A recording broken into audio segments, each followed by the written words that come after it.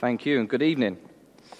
So Exodus chapter 18. I wonder if any of you have got one of those stories that when you're with certain people, you can't help but tell it. Maybe one of those incidents on a family holiday that whenever you meet up together every Christmas, you retell that story.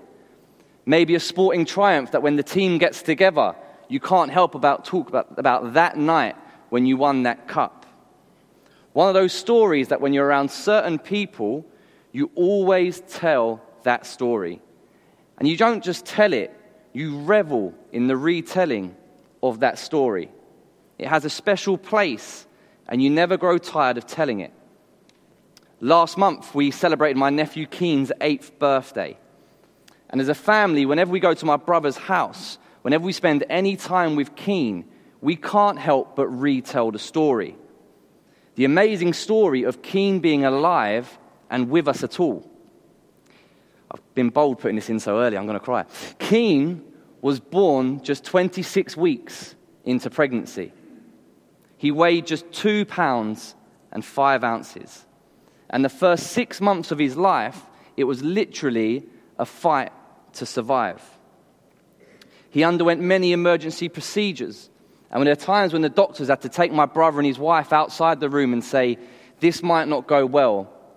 The worst could happen. Yet Keen is still with us. And despite his many disabilities and difficulties, he is alive and he is happy. And he brings us so much love and joy as a family. And whenever we're around Keen, we always talk about those first 6 months. His very name means warrior, fighter, a constant reminder, even when you say his name, of the way this kid had to fight to survive. And the amazing thing about Keen is, or difficult as his life is, those first 6 months and the continual difficulties he has now, the Lord used those difficulties to save my brother. And every time we think about Keen, we think about God's goodness in preserving his life. But I'm also incredibly grateful that through that, my brother came to the foot of the cross. And tonight, as we reach Exodus 18, we reach a hinge in the book of Exodus. We get a chance to see how the events of chapters 1 to 17, that great redemptive rescue of God's people, isn't an isolated story of rescue, but it's a story that continues to rescue and redeem people to God. It is a story that is to be told again and again. And in the second half of chapter 18, we get a chance to look forward to what the rest of Exodus has to teach us in how we live in response to this amazing rescue. So chapter 18, verse 1. Now Jethro, the priest of Midian and father-in-law of Moses, heard of everything God had done for Moses and for his people Israel, and how the Lord had brought Israel out of Egypt. Jethro has heard all about the Exodus. He's heard about all the things that the Lord has done in rescuing the Israelites from slavery, oppression, and bondage they were experiencing in Egypt. And he knows that it is God who has done all these things. There is an instant recognition here from Jethro that it is the work of God. He doesn't credit the work to his amazing son-in-law Moses. He doesn't give the victory to Moses over Pharaoh and over Egypt. He credits the work to God. Jethro has heard about everything that God has done in rescuing his people. And how has Jethro heard of all of this? As we see later on in the chapter, Jethro has been away from these events. So how has he heard about this? Well, before Twitter, news still spread very fast. And in the ancient world, it was no different. Traders and traveling people and surrounding regions would have been fully aware of the events that were taking place in Egypt, the world's powerhouse at the time. Egypt had just lost its entire population of slaves, and in the process lost its pharaoh and its army in the Red Sea. So not only would Jethro have found out via news traveling from people going to Egypt to trade and so on, he also had his daughter and grandsons with him. We see that in verses 2 to 7. After Moses had sent away his wife Zipporah, his father-in-law Jethro received her and her 2 sons. One was named Gershom, for Moses said, I have become a foreigner in a foreign land. And the other was named Eleazar, for he said, my father's God was my helper. He saved me from the sword of Pharaoh. So not only would Jethro have found out from these people traveling around, he had Moses' very family in his house. The names of his grandsons tell of a God who rescues.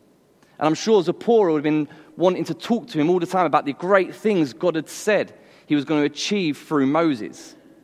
Jethro is being completely inundated with testimony and accounts of a rescuing God, a God who saves, and a God who is alive and active. And there will be many of you here tonight who have heard about the same God, the God of the Bible, the God who rescues, the God who saves.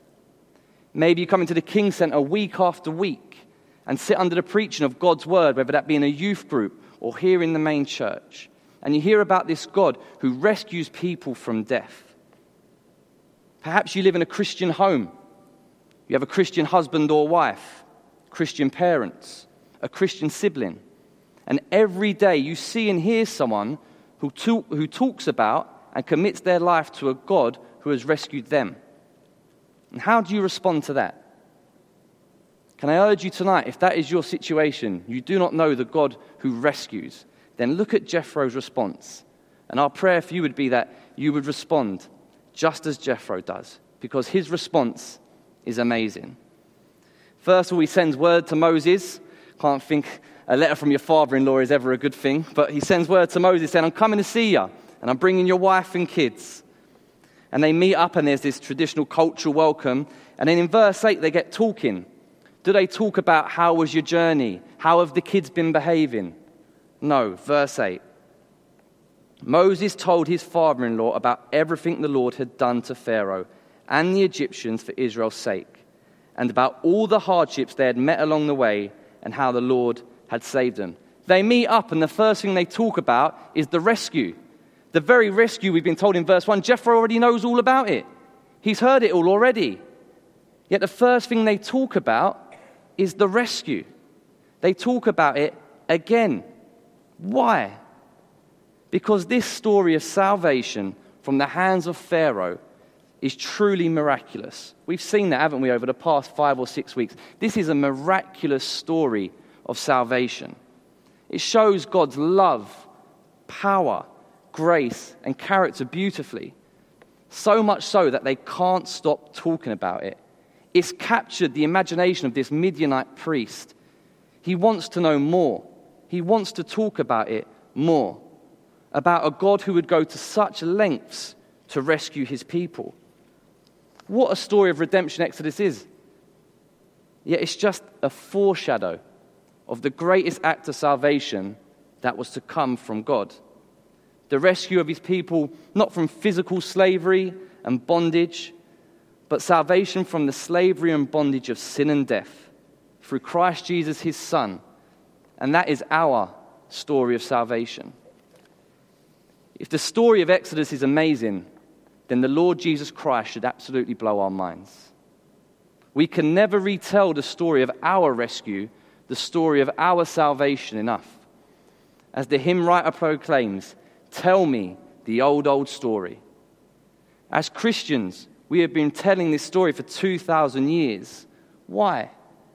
Not just because it's a great historical story or an action-packed bestseller, but because it's the story of how Christ broke into my selfish, sinful heart and changed my life, rescuing me from the consequences of death and bringing me into a loving relationship with a God who rescues. We retell it because it's mighty to save. He alone can rescue. He alone can save. I will sing the wondrous story of the Christ who died for me. The Christian story brings life. It brings hope. It is the story of lives changed by the love and grace of God through his Son, the Lord Jesus. How can we ever tire of telling that story? But the answer is, we so often do. How often do we tell it? How often do we recall it? How often do we revel in the glorious salvation that God has worked in us through the death of his only Son on the cross? I'll talk about my Surrey Cup wins back to back more. then I talk about this. Do we sit down and share testimony? Do we recall God's grace in saving us? Do we tell others how we were saved? It's great, isn't it, to give a generic gospel, and of course that has the power to save. But that personal testimony of how God saved you, how often do we tell it? The rescue of 2 million Jewish people out of the land of Egypt is an incredible display of God's love for his people. Incredible. But the cross is where God's most incredible act of rescue is most gloriously and powerfully displayed. His own Son taking the punishment for sin. And that is our testimony. And it should consume our conversations. And it should always be there, ready to retell and revel in. And this account is a powerful reminder of that. And the impact that can have are revealed to us in verses 9 to 12. That the retelling of our rescue has the power to save. Verses 9 to 12. Jethro was delighted to hear about all the good things the Lord had done for Israel in rescuing from the hand of the Egyptians. He said, "Praise be to the Lord who rescued you from the hand of the Egyptians and of Pharaoh, and who rescued the people from the hand of the Egyptians. Now I know that the Lord is greater than all other gods. Now I know that the Lord is greater than all other gods, for he did this to those who treated Israel arrogantly." Now I know. Now I know. Now I've heard the story. Now I know. Isn't that what we want to hear from our friends and families who don't know Christ? That's what I want to hear. Now I know. Jethro here acknowledges that the Lord is the God, the only God. He is greater than any other God that is out there. He's greater than the God of financial security. He's greater than the God of social acceptance. He's greater than the God of my comfortable lifestyle, greater than the God of my addiction. Brothers and sisters, we have a testimony of how Christ rescued us on a cross. We have a testimony to share that centers on the rescuing work of Christ. May we be emboldened to share it. Let us be people who talk openly about the gospel and how it's impacted our lives. Because the God of rescue continues to rescue. And the gospel still has power to save. Billy Graham passed away this week. A man who never tired of telling the old story. 80 years telling the old story. And look at the impact it had. Thousands of people brought to know Christ. As a youngster, a rebellious youngster in youth talks, the one talk I would always sit up and listen in was if we had a guest speaker who came in and who gave their testimony. Why? Because you could see the personal work of Christ in that person's life. And we often think, I haven't got a dramatic testimony. I'm not an ex-drug dealer. I didn't have an alcohol addiction. But that's missing the point, isn't it? Because at the center of every testimony, of every rescue, is the Lord Jesus on the cross for an unworthy sinner. And it is that has the power to save. I pray that tonight we may go away understanding that more fully. And it's a joy, isn't it, to see Jethro's reaction to this acknowledgement of God. Then Jethro, Moses' father-in-law, brought a burnt offering and other sacrifices to God. And Aaron came with all the elders of Israel to eat a meal with Moses' father-in-law in the presence of God. What a celebration. A great celebration and worship because someone has acknowledged who God is. They share food, they offer thanks, they worship. We're told if someone becomes a Christian, the angels in heaven rejoice. It's my prayer tonight that someone in this room becomes a Christian and that we can rejoice with you in that this evening. So once you've been rescued by God, what next? How do you go on living in light of this rescue? The second half of chapter 18 shows us much of that. And in the coming weeks, in Exodus chapters 19 to 24, we'll see much of how God will reveal to his people how to live as a rescued people. The very next day, following this celebration of worship, Jethro's acceptance of the one true God, Moses has to return to his daily job. He has to go back to the day-to-day of things. And he starts early in the morning, and it keeps him there till evening. Any of the 2 million Israelite people can bring their problems to Moses. Any problem you have, bring it to Moses. Children playing up at home, bring it to Moses. Lying husband, bring it to Moses. Gossiping wife, bring it to Moses. Any problem can be brought before Moses. He sits there in the morning, he's there all day. Can you imagine that? The weight of responsibility that would be. 2 million people available just to knock on your door and bring all their problems before you. Time consuming and I'm sure emotionally draining. Day after day, question after question, problem after problem. So why is Moses doing this? And that's exactly what Jethro asked in verse 14. He says, when his mother-in-law saw all that Moses was doing for the people, he said, "What is this you are doing for the people? Why do you alone sit as judge while all these people stand round you from morning to evening?" It makes no sense to Jethro either. Why Moses is sitting there all day, every day, handing out this advice. But Moses' response is telling. Verse 15, "Because the people come to me to seek God's will. Whenever they have a dispute, it is brought to me, and I decide between the parties and inform them of God's decrees and instructions." See, it's very easy to read these verses and imagine a Judge Judy-style courtroom situation going on here. But that isn't what's happening at all. The reason people are coming to Moses is so they might be able to respond to the situations they're experiencing day to day in their lives in line with God's will. And what Moses does is he informs them of God's decrees and instructions. His response to them is based on his knowledge and understanding of God and his word.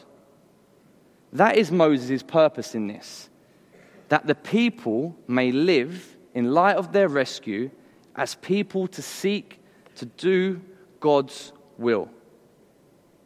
To do God's will, to live in light of the rescue, to do God's will. And Jethro looks at this situation and he tells Moses, "You can't keep this up. You're going to grow tired of them. They're going to grow tired of you. This is too much work." And he advises Moses how to continue in this situation. If you look at me at verse 19. "Listen, you cannot handle it alone. Listen now to me and I will give you some advice. And may God be with you. You must be the people's representative before God and bring their disputes to him. Teach them his decrees and instructions and show them the way they are to live and how they are to behave. But select capable men from all the people, men who fear God, trustworthy men who hate dishonest gain, and appoint them as officials over thousands, hundreds, fifties, and tens. Let them serve as judges for the people at all times, but let them bring every difficult case to you. The simple cases they can decide amongst themselves, that they will make your load lighter because they will share it with you. If you do this and God so commands, you will be able to stand the strain, and all these people will go home satisfied." Moses is to continue teaching the laws, decrees, and instructions. The original word here for teach actually means to illuminate. Moses is to shine light on what God has revealed in his word. It is not to innovate or add to. He is simply to shine a light on it, to direct God's people to its decrees, literally the engraving of the word, so that they might know how to live better for God themselves. He is then to appoint groups of thousands, hundreds, fifties, and tens, and put officials in charge of each of these groups. And yes, there's a clear practical application here, isn't there, of easing the burden, of a greater structure, of a more efficient and more coherent system. But it'd be wrong to take this delegation of officers and see it as a simple business restructure, the sort of thing a local council likes to do every 5 years or so. This isn't just a picture of a church structure. There are clear and obvious parallels here. This is an understanding, though, of God's word, and the emphasis on it being taught to every group from the biggest down to the smallest. And the importance of this delegation of responsibility over the people of God is emphasized as this passage, this second half, is pretty much repeated in Deuteronomy 1, verses 9 to 18. And also, if you turn with me to Titus chapter 2, turn me to Titus chapter 2, in your church Bible, that's page 1198. Because in Titus chapter 2, we see how this applies even more so to us today. Titus chapter 2, verse 1. You, however, must teach what is appropriate to sound doctrine. Teach the older men to be temperate, worthy of respect, self-controlled, and sound in faith, in love and endurance. Likewise, teach the older women to be reverent in the way they live, not to be slanderers or addicted to much wine, but to teach what is good. Then they can urge the younger women to love their husbands and children, to be self-controlled and pure, to be busy at home, to be kind, and to be subject to their husbands, so that no one will malign the word of God. Similarly, encourage the young men to be self-controlled. In everything, set them an example by doing what is good. In your teaching, show integrity, seriousness, and soundness of speech that cannot be condemned, so that those who oppose you may be ashamed because they have nothing bad to say about us. We see here the practical teaching of God's word. In Exodus 18 and in Titus 2, we see the importance of God's word being taught so that people can live according to God's will. So I challenge you tonight. Whose life are you speaking the word of God into? Who? Who are you meeting up with? As an older Christian, is there a younger Christian man in the church you could be meeting up with to shine light on the word of God with? The same goes to the ladies as well. Who are you meeting up with? Who are you opening up the word of God with? Who are you shining light on the word of God with? We have been rescued. Now we must live as a rescued people. And in order to do that, the word of God has to be central. Because in it we learn even more about the love of the God who rescued us. And we have an even greater vision of him, and our desire to live according to his wisdom will only increase. Maybe you're here tonight and you've begun to drift away from living according to the decrees and instructions of the Lord. You're around less and less on a Sunday. Life groups and the hub are no longer a priority. There seems better things to do on a Friday than go to YPF. Can I urge you, make them a priority so that you can hear for yourself what the Bible has to say, so that you can be reminded how to live in light of the rescue. Maybe things at home are tough, kids are proving difficult, work is stressful, and you're trying to plow on and do things all on your own. Return to the Word of God. Pick up the Bible and read it with somebody else. See for yourself what the Lord has to say to you. Ask a Christian friend if they could meet up for an hour every couple of weeks so you can open the Word of God up together, that you may shine light on it, that you might encourage each other in it, like we heard this morning. We've been rescued. How does our life look in response to that? The Word of God is there as a lamp to our feet and a light to our path, to teach us the decrees and instructions of the Lord. How foolish would we be to ignore it? We have a God who is a God of rescue, a God of salvation, a God who has rescued us through the blood of the Lord Jesus Christ on the cross. We have a gospel and a personal testimony to share, a gospel that can save others so that they too are part of God's glorious rescue plan. Pray this week for an opportunity to share your testimony with one person. With one person. Tell them how you were personally saved by the Lord Jesus Christ. One person. And pray off the back of that they may declare like Jethro in verse 11, now I know that the Lord is greater than all other gods. One person. And may we challenge each other to live as people who know and love God's word. Let us be people who wish to shine light on it and live according to it. Is there one person who you could meet up with? Is there? One person to share your testimony with. One person to meet up with. To shine light on God's word, that you might encourage each other to live according to God's will. And if you're not a Christian here tonight, this God of rescue is yet to rescue you from whatever situation you think you're in. Ask someone to share their testimony with you. Just ask if it's a Christian friend who's brought you, or you want to ask me after the service, or someone with a name badge on so that you know there's someone here from the church who's a Christian. Ask them after the service, how did you become a Christian? How? How were you rescued? Because I'm telling you now, we'll be more than happy to share it with you, because it changes lives. Tell me the old story. Tell me the old story. Tell me the old story of Jesus and his love. Amen.